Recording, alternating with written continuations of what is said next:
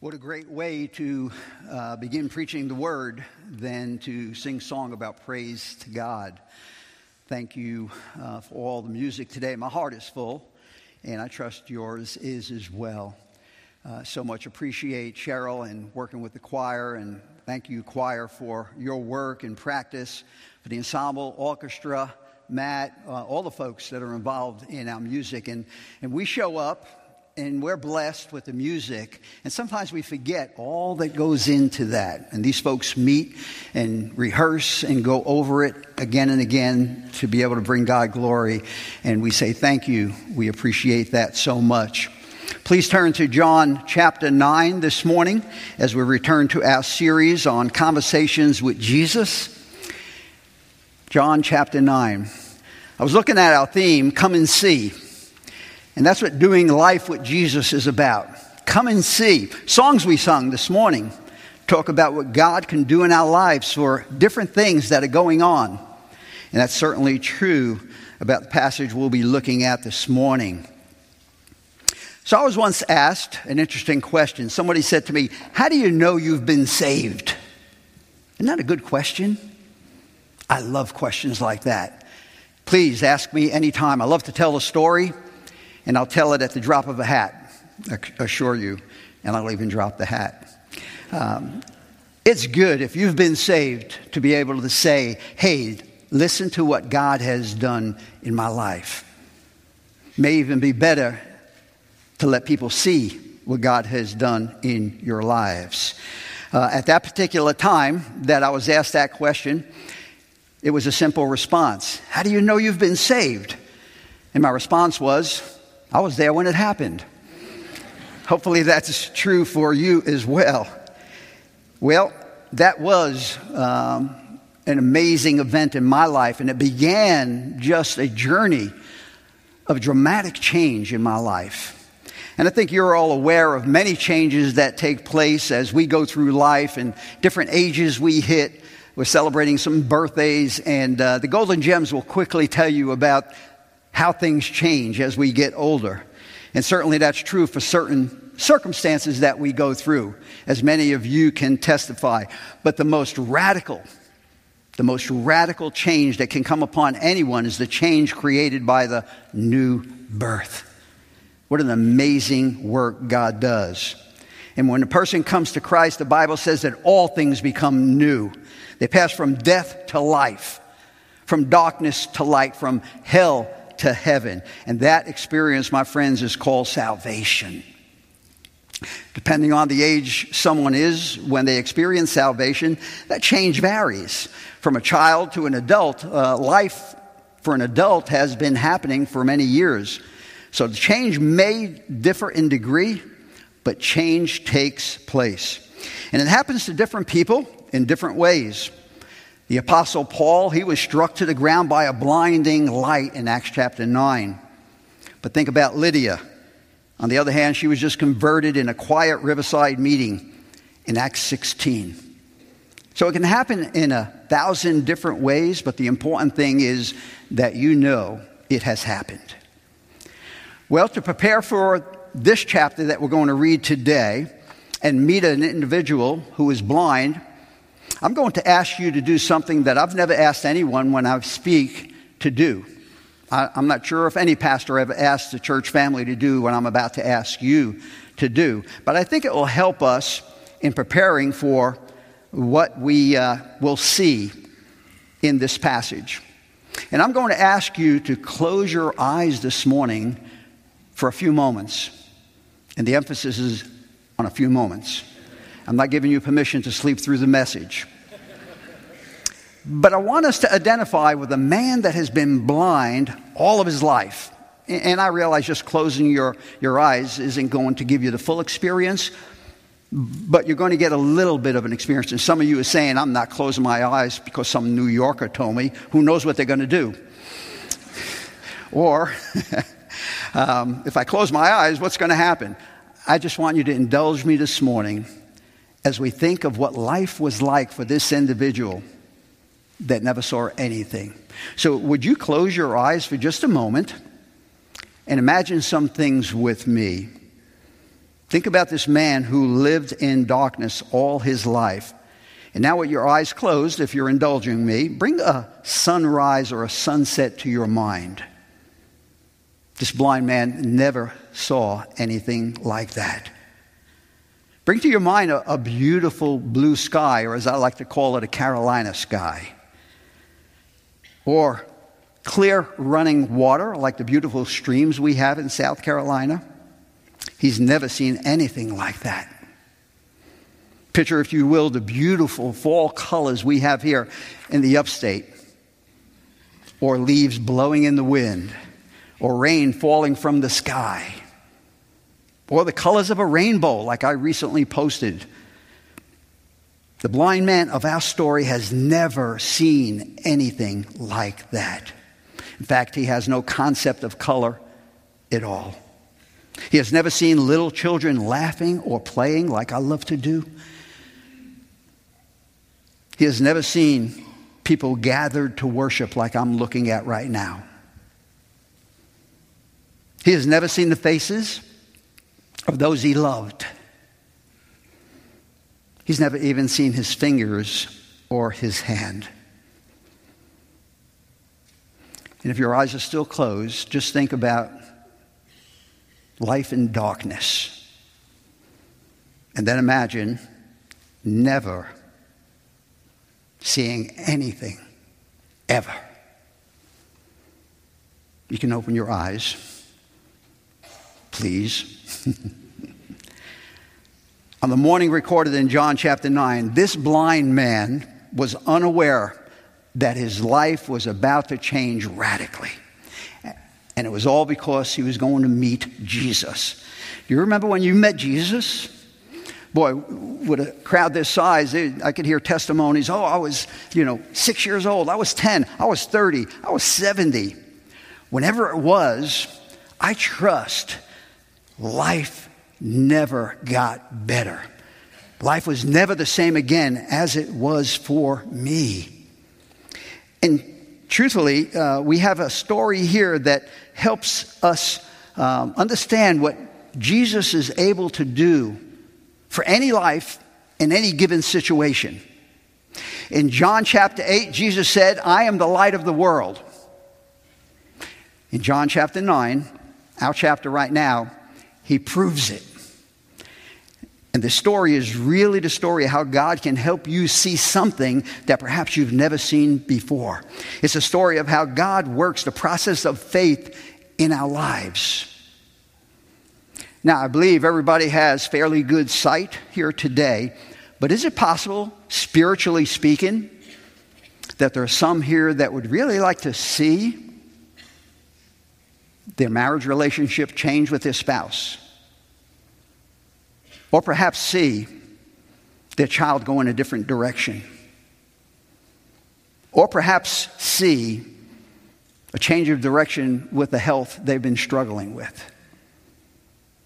Or perhaps see a turnabout in the financial struggles they've gone through. This story is a story how God opens our eyes to the awesome and endless possibilities that are in Him. Are you willing to go on a journey with me today? I promise you it would be a good journey. And if you are, following the reading of a portion of our text today, I'm going to pray. And I'm going to ask God to help us go deeper with Him today. And I'm going to pray for us collectively, but I would encourage you as well. If you want to see greater things, as we sang about this morning, as Pastor Jerry spoke about this morning, if you want to go deeper with God, then you lift up your voice to Him in your mind and ask Him to do great things today. Would you follow along in John chapter 9, beginning in verse 1? Now as Jesus passed by, He saw a man who was blind from birth. And His disciples asked Him, saying, Rabbi, who sinned, this man or his parents, that he was born blind?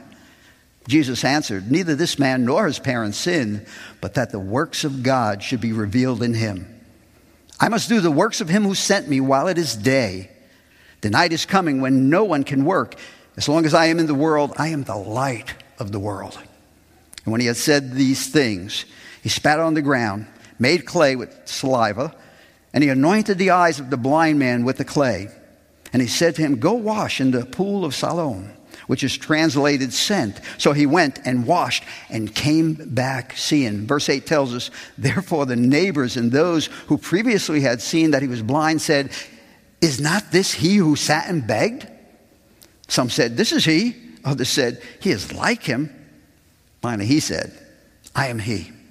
Therefore they said to him, how were your eyes opened?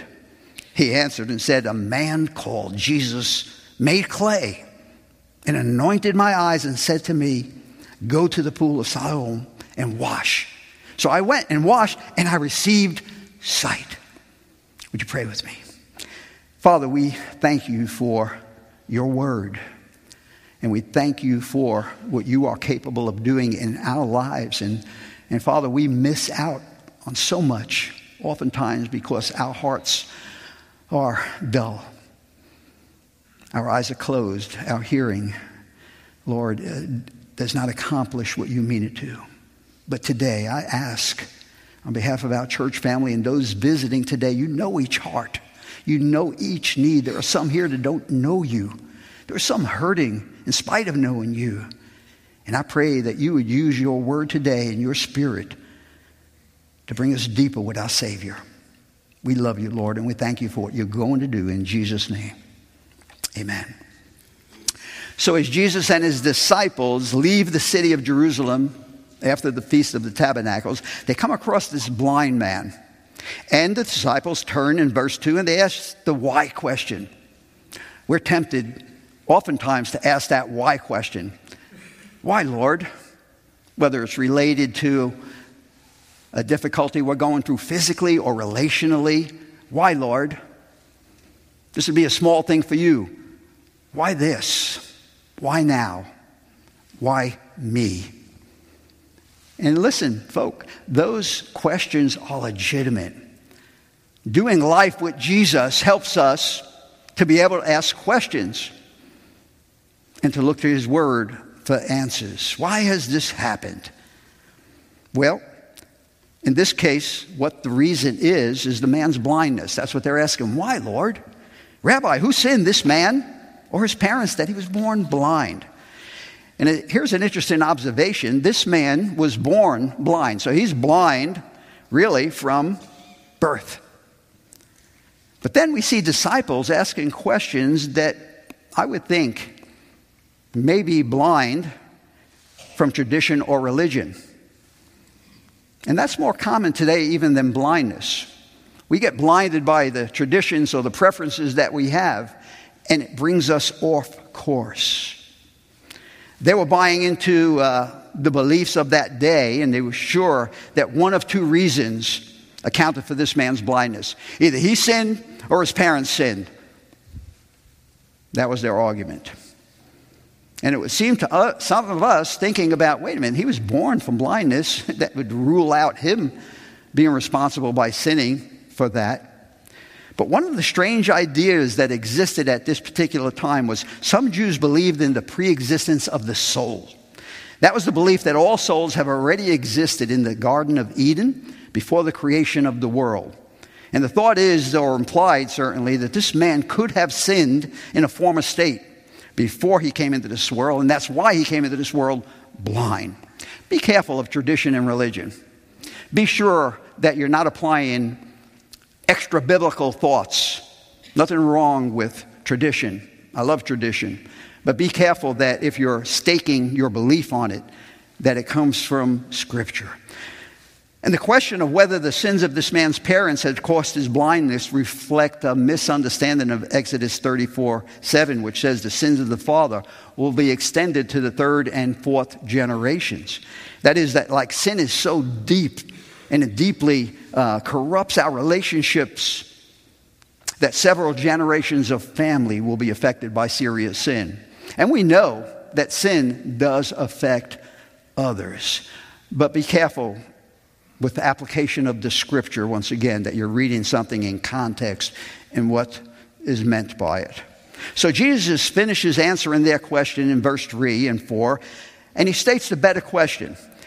And it shouldn't be, why is this happening? But how do you want to use this for your glory, God? Isn't that a good question to ask? Some of you, no doubt, ask that question when you're going through something physically or relationally. God, how can we use this? How can you be glorified in this given situation? That's a good question. Now, Jesus' response does not imply that neither this man or his parents were sinless, rather that their sin is not the cause for his blindness. And he did not say that sickness and disease never have the consequences or are consequences of sin. We know 1 Corinthians 11:30 talks about there were some sick and sleeping or dead as a result of sin. It's just a great mistake to think that all of mankind's sicknesses and illnesses are due to sin. And Jesus is not saying that this man was made to go through his entire life to this point blind, just so that the works of God could be manifest. I don't believe that's what he's saying. Rather, he's saying that this man's blindness was something that God used through which the works are manifested. And he does that all the time. He does that in your life. He's done it in my life. Tragedies such as illnesses, accidents, give God the opportunity to reveal and manifest him in us. Many of you can testify through difficulties that you've gone through. 15 years ago, I was diagnosed with prostate cancer. And when a friend that came to church here heard that, he came over, put his arm around me, and he smiled. He says, "So God has trusted you with cancer."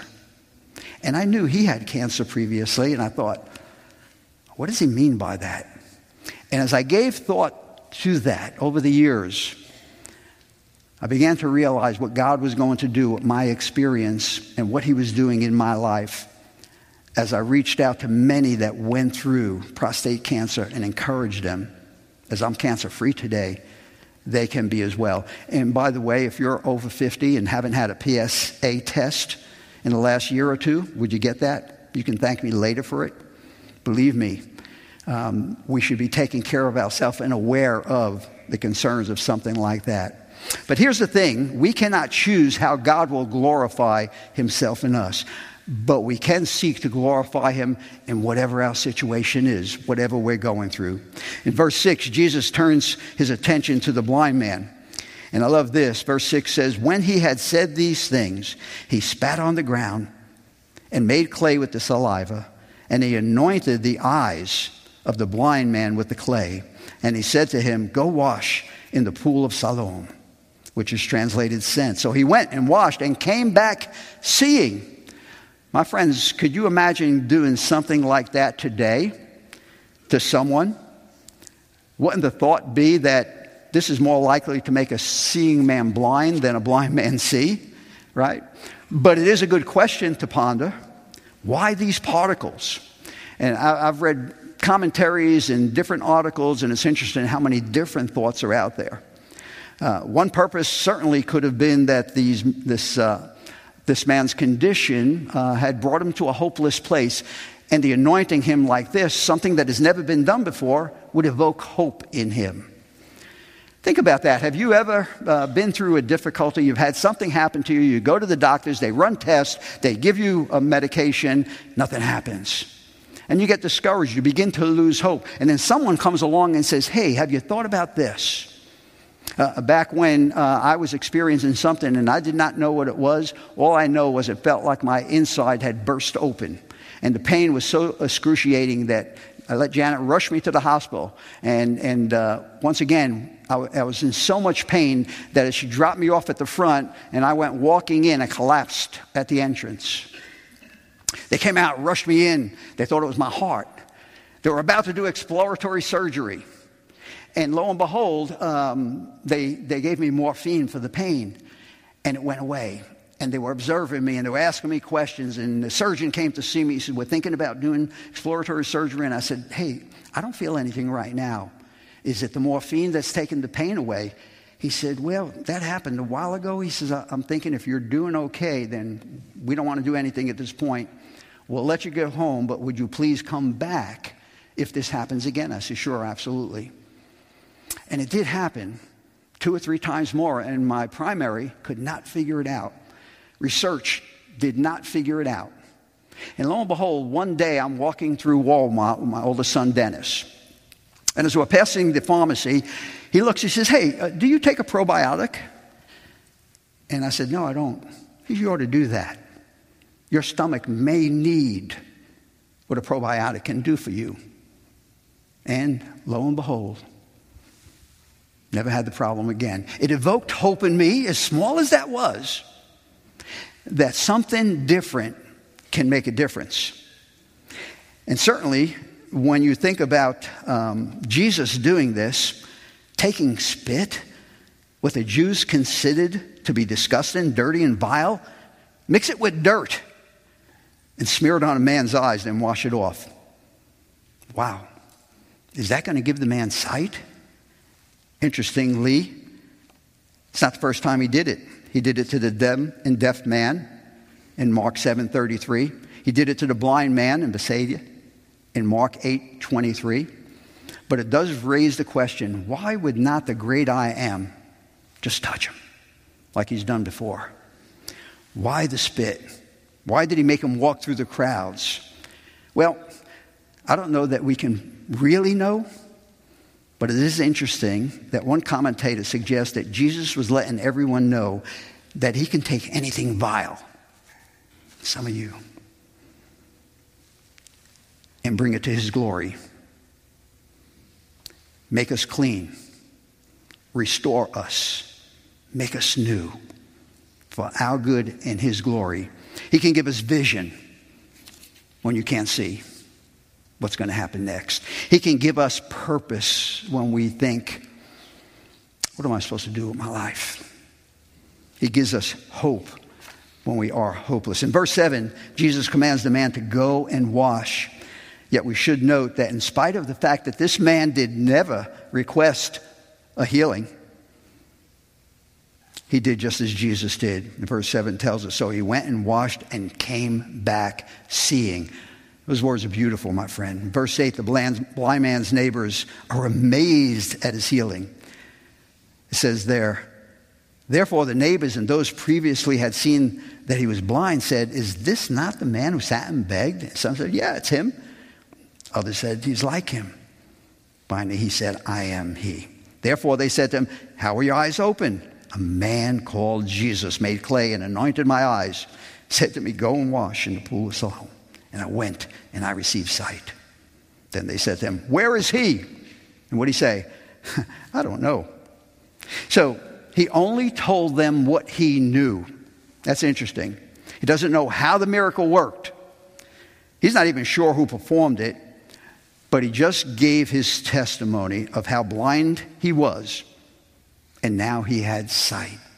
I think that's interesting, folks, because is it any different for us who were transformed and healed by Christ? Did your family and friends wonder what happened to your life? My family did. My friends did. They saw the change. They saw a perspective that was different. They saw my thinking was different. They saw the direction now I was going in was different. And when they asked, as you may have been asked, did you have all the answers at that given time? Right at the beginning, did you have the Romans road to salvation down pat? Well, let me tell you about it. Or all the implications theologically of what's involved in salvation or the reasons for the existence of life. No, of course not. All we did was say, hey, all I know is that I was lost. Jesus sought me. He found me. He loved me. And he saved me. Folks, that's all you need to do to start a whole chain reaction of what God wants to do in the lives of others. You've heard my testimony of how my friend from Wall Street came one day talking about Christ, and he didn't know much. Came to our home and just expressed this love he had for God. And his life was so different than what that previously was, that it brought Janet to her knees early in the morning. And she told me the next day, you know what I saw in Kenny, I knew I didn't have. It wasn't a lesson in theology. It was just showing a love for Christ and letting others know what was happening in his life. And she got saved. And you know the rest of the story, folks. Her faithfulness brought me to the Lord. Last week I shared my mother coming to the Lord, my brothers, others. God works in moments like that, and not because we're theologians and not because we go to Bible school, but because he had his hand upon us and he saved us. And what difference does it make for us if we're not touching the lives of others?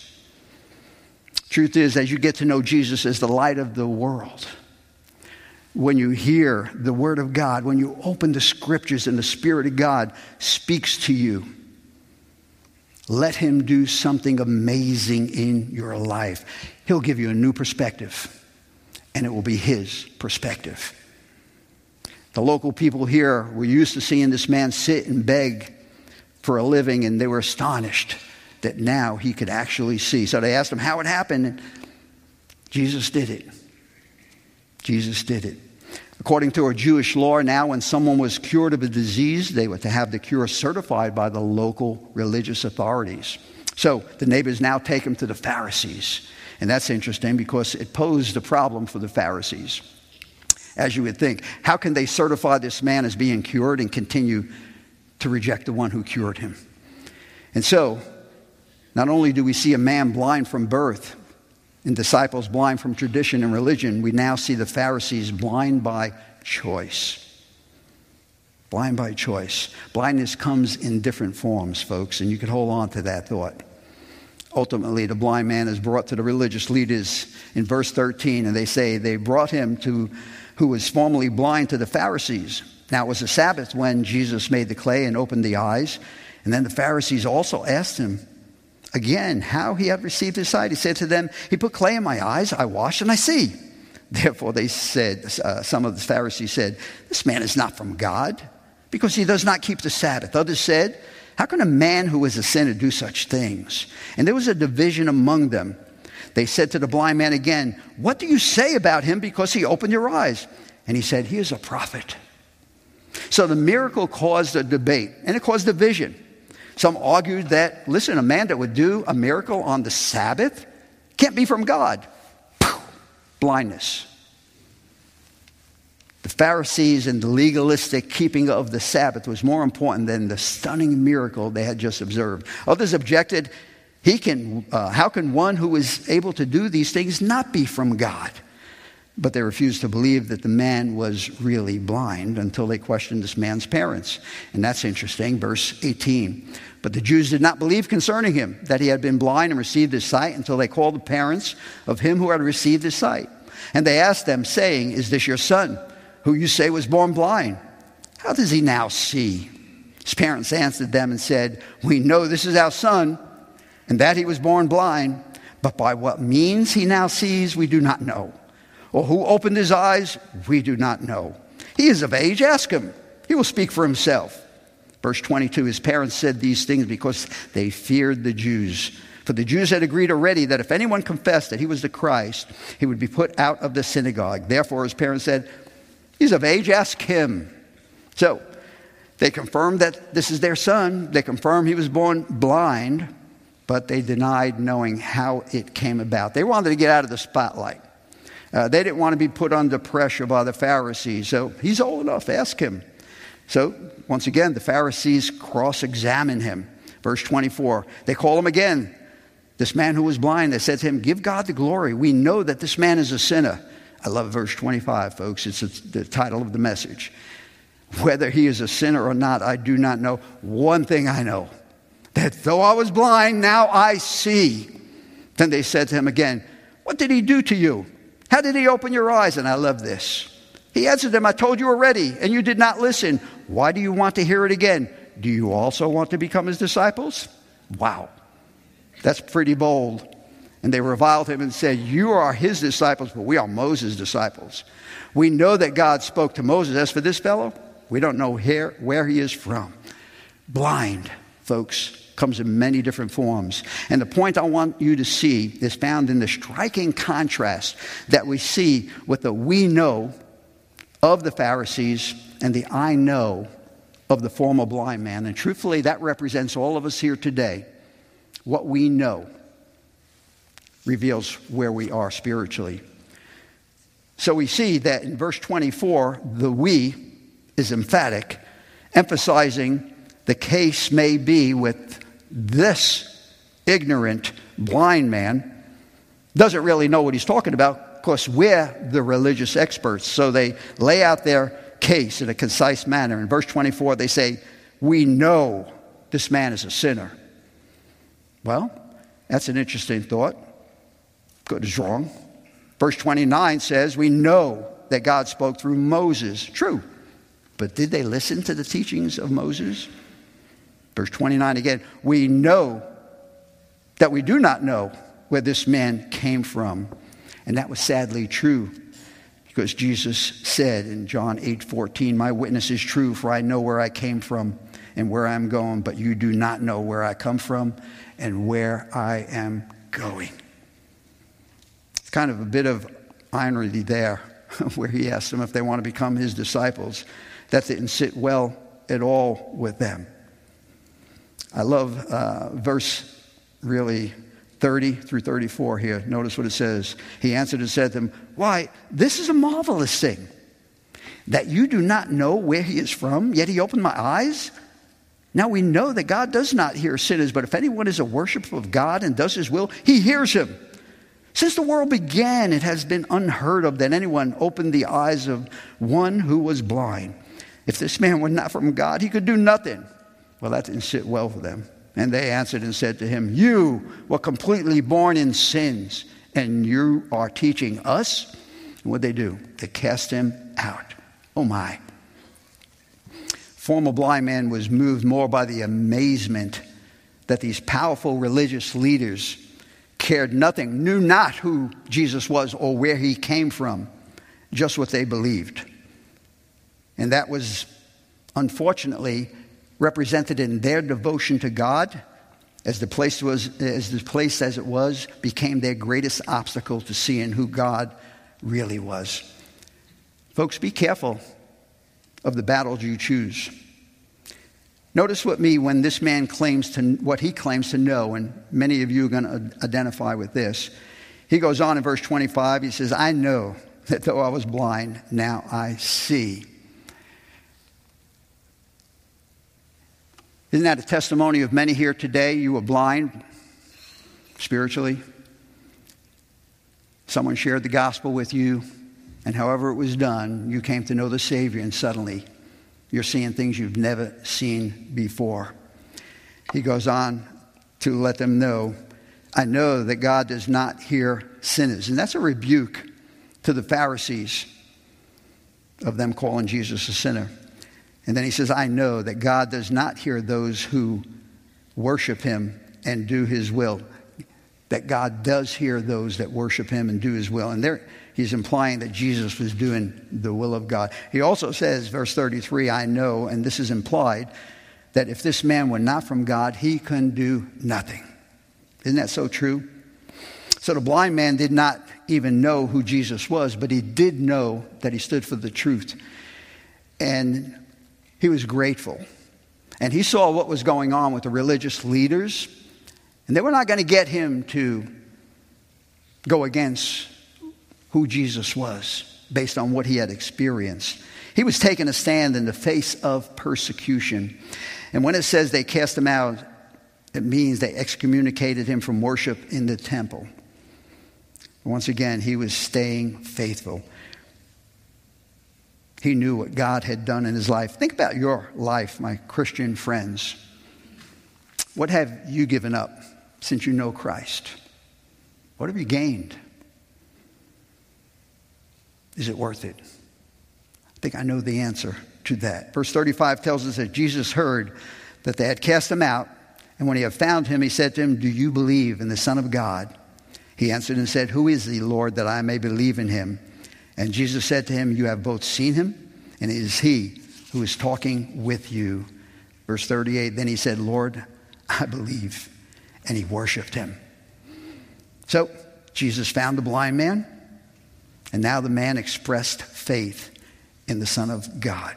And there you see progressively how this man came to know the Lord. Verse 11, all he knew was that he was a man called Jesus. Verse 17, he's calling him a prophet.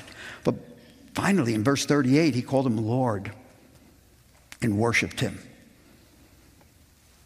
My friends, are you growing in the Lord? Are you in a better place spiritually this year than you were last year? Are you doing the things that help you grow? I'm thankful for a great lesson Brian Bolison taught from Psalm 119 about how important the Word of God is and following the path that God lays out for us and being proactive in growing so that we can be more like our Savior.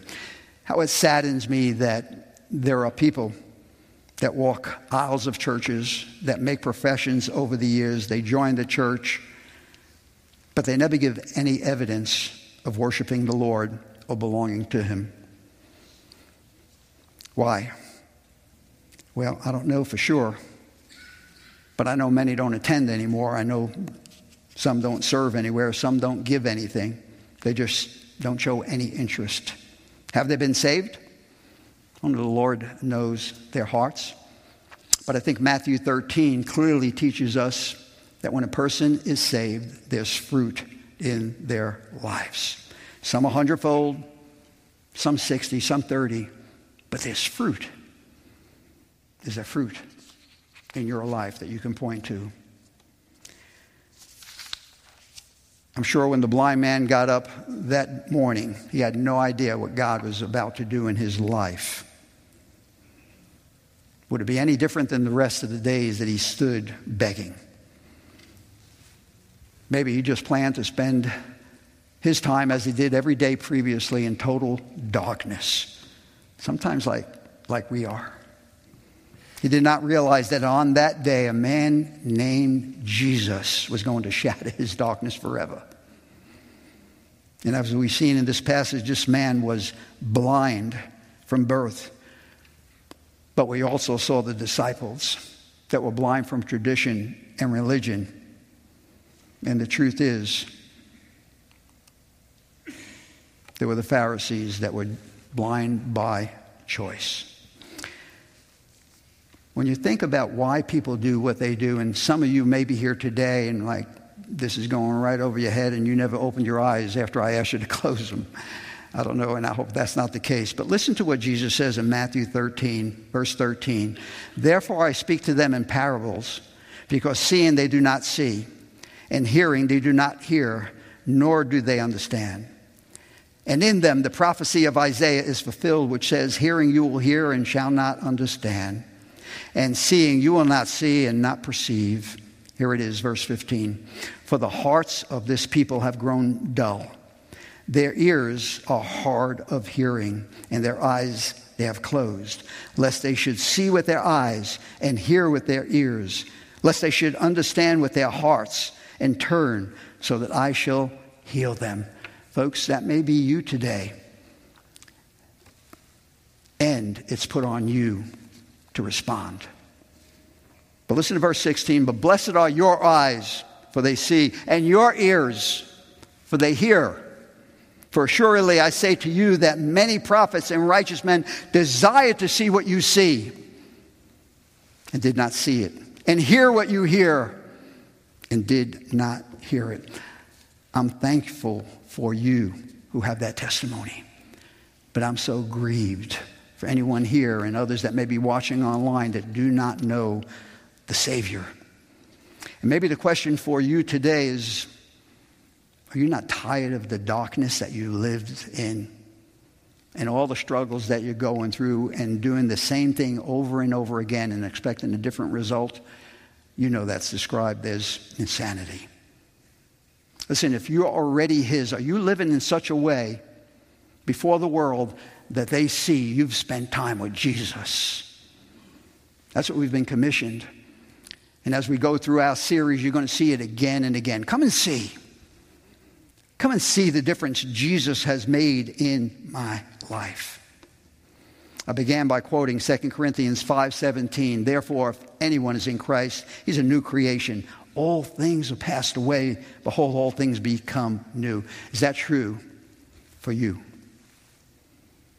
If you were to turn to the person next to you, assuming they know you, and you would ask them, do you see a difference in my life as a result of Christ being in me?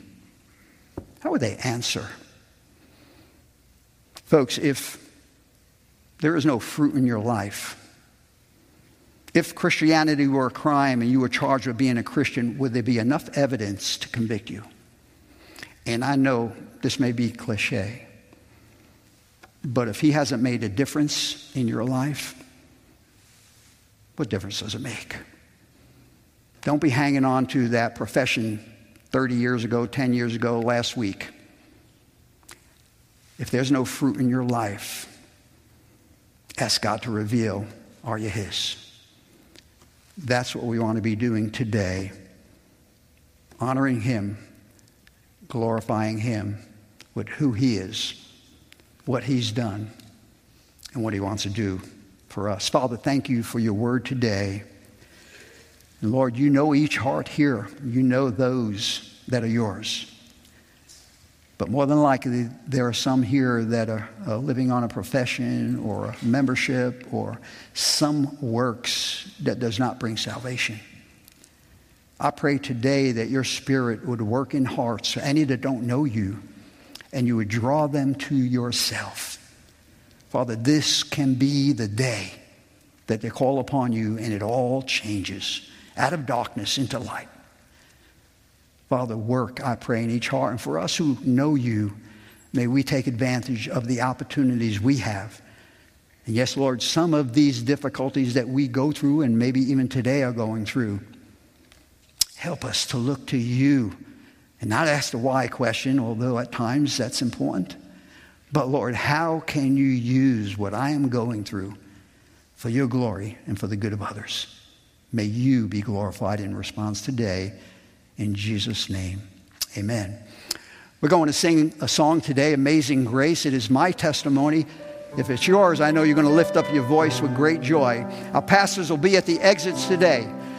Any way we can help you to answer the question about salvation, please come and speak with us.